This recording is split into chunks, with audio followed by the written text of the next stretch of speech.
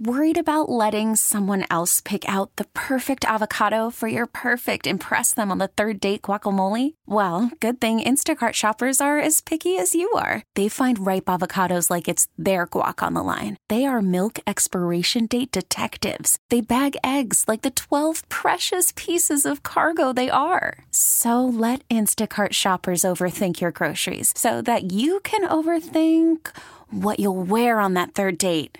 Download the Instacart app to get free delivery on your first 3 orders while supplies last. Minimum $10 per order. Additional terms apply. I'm Sandra, and I'm just the professional your small business was looking for. But you didn't hire me because you didn't use LinkedIn Jobs. LinkedIn has professionals you can't find anywhere else, including those who aren't actively looking for a new job, but might be open to the perfect role, like me.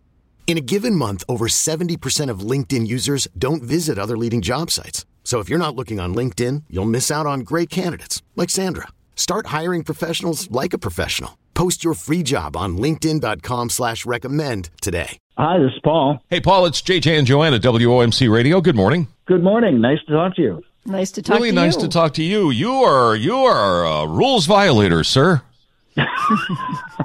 Well, you know us Redford Township guys, JJ, we're rebels. Yes, exactly. Because here's the thing, and I made a prediction earlier in the show. We were talking about this because you are opening a couple of Imagine theaters ahead of time when you were still all supposed to be closed down for a special reason. Tell us about it. Recently, an idea came up to, open on the basis of helping our African-American brothers and sisters by holding a film festival that benefits the United Negro College Fund.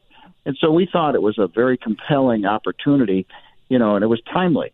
And concurrently, we have developed a very substantial game plan for protecting the health and safety of our guests. So we thought this would be a great way to lead and demonstrate that our industry is back and that we can serve our guests in a fashion that protects their health and well-being. Your plan is to open up on Friday, on Juneteenth, as it's known, the day to mark the end of slavery. And you're showing a film festival, right? African-American actors and directors and movies. Exactly, Joanne. That's exactly what we're planning to do, and we're excited about it. We aspire to raise a lot of money for a very worthy cause, and we think we can, again, do it with no real risk to health or safety. We think it's time to demonstrate that. We've worked very hard on plans to establish social distancing, create the employee plan and so forth that ensures that all of our teammates are healthy. We think it's time to get back to doing good for the community. Well, all I will remind you of is a 77-year-old barber up in upstate Michigan, right? who got shut down by the governor. And I'll remind you of the Michigan Supreme Court that ruled unanimously in his favor. Yes, you're absolutely right. Have you heard from the state, though?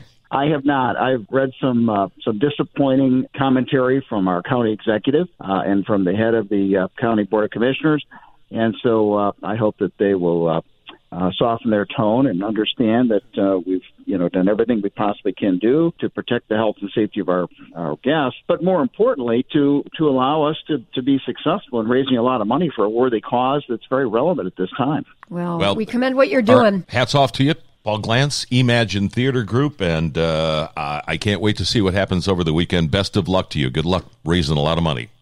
Thanks, JJ. Thanks, Joanne. So nice to hear from you today. Thanks for calling. You too. Take care. You too. Bye now.